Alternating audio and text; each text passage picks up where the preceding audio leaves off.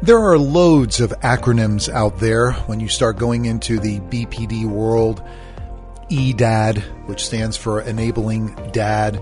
UBPD, which is Undiagnosed BPD. NONS, Constructive Partners.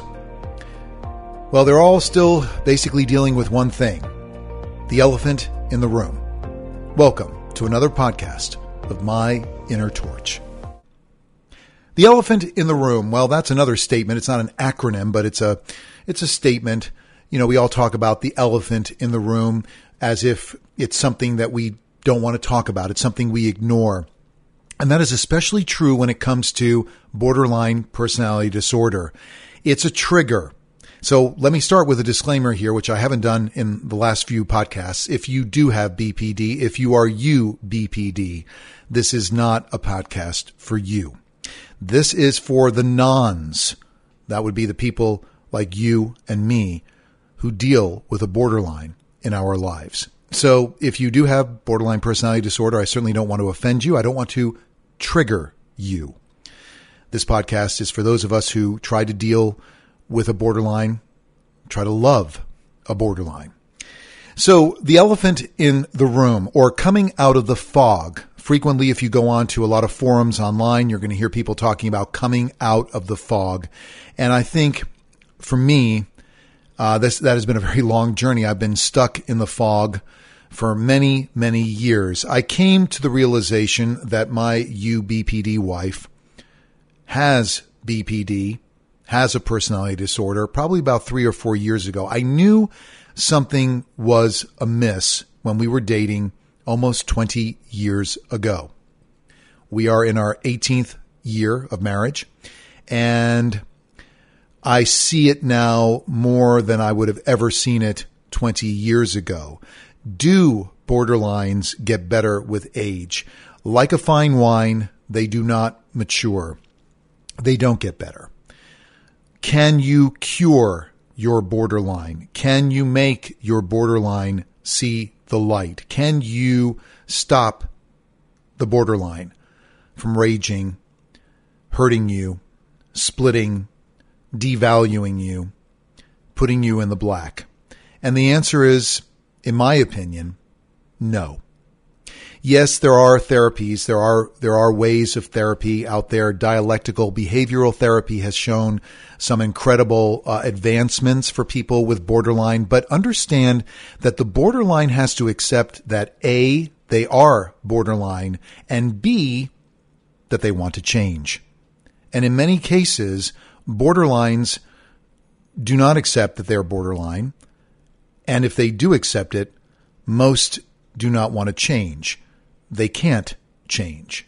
This, in my opinion, is a psychological stamp on their psyche. This is a personality disorder. A lot of people have called it a disease. And you know what? I will say that it is a disease because it eats away not only at the borderline, but it eats away at us nons, those of us who are constructive partners, trying to show them that the world is a better place.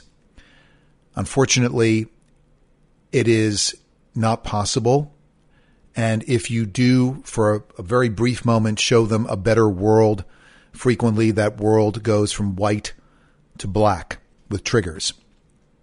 To give you an example of triggers, just last night, to give you a little bit of history, I lived away from the house for about a year. This was a mutual choice. It was not because she has borderline personality disorder. It's not because something bad happened. It's not because I left the family home. I got a job away from the family home, and I was gone on and off for about 14 months. And in that time, I did set up a household. Obviously, I did. For some reason, that is very painful to my wife.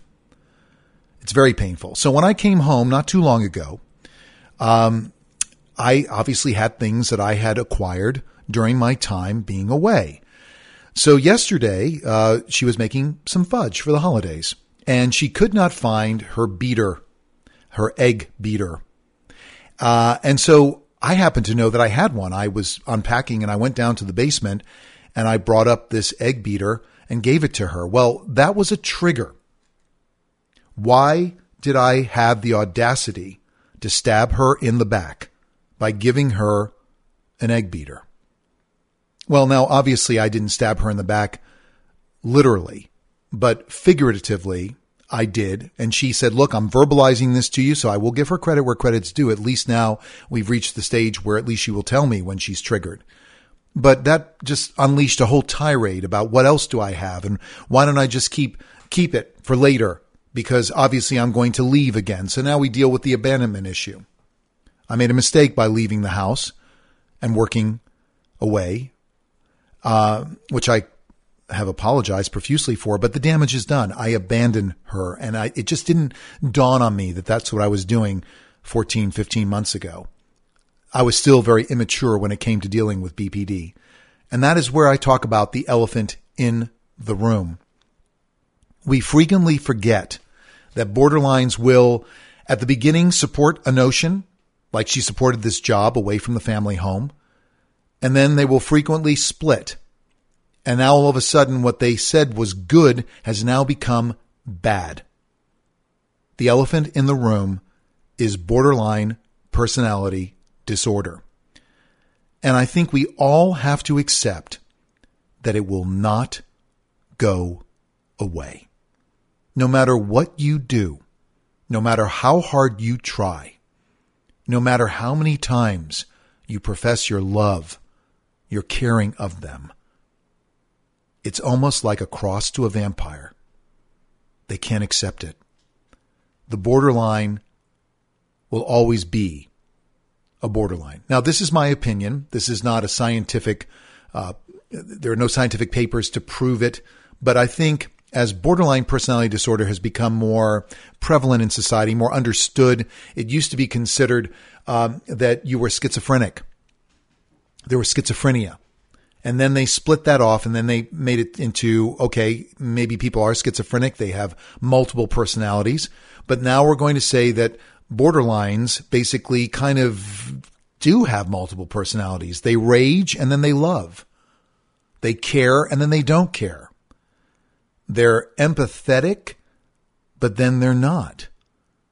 So maybe inherently this is a form of schizophrenia, because that's what it used to be called, until they basically went ahead and said, okay, now we're going to come up with this. We're going to come up with this disorder.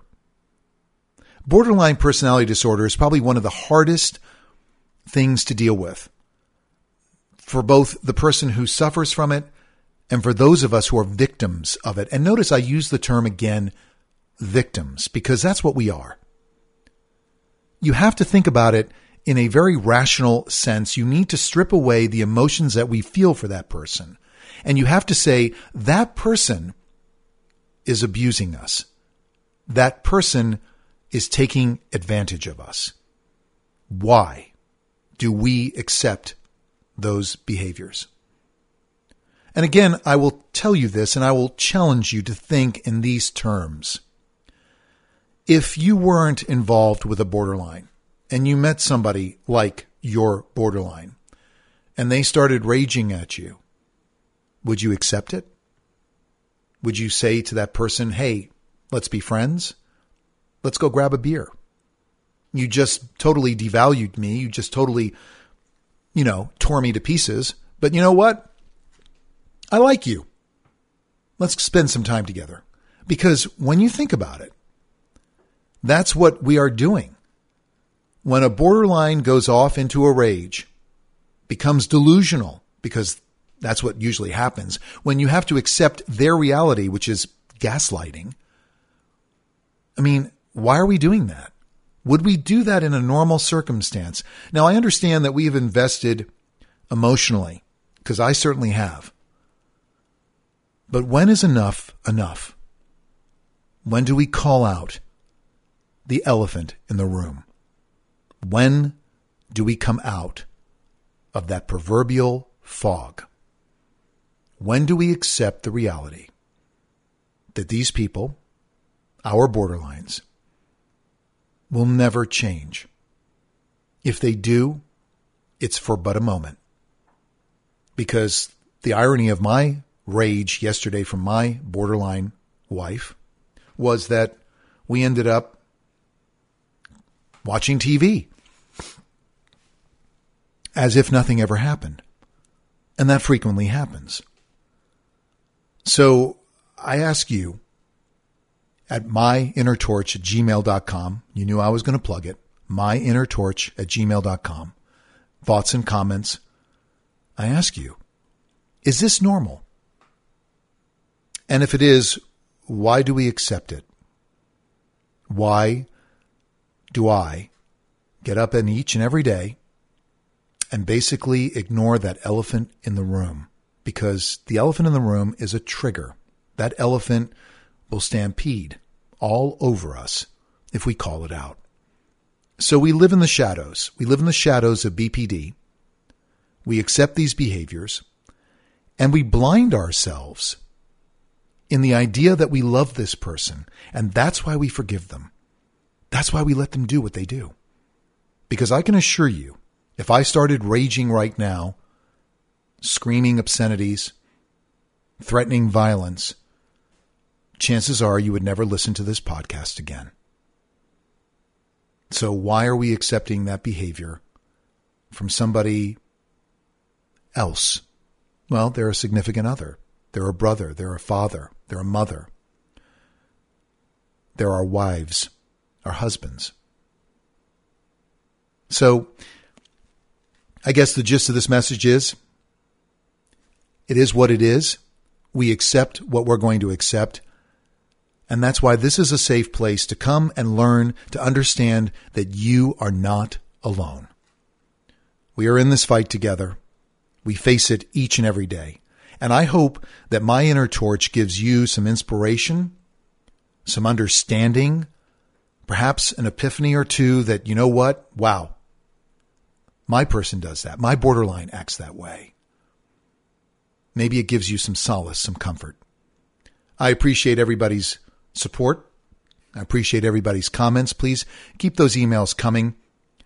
And join me again as we move forward in our journey of understanding the borderline. Be well, and in whatever you do, be good. This has been My Inner Torch.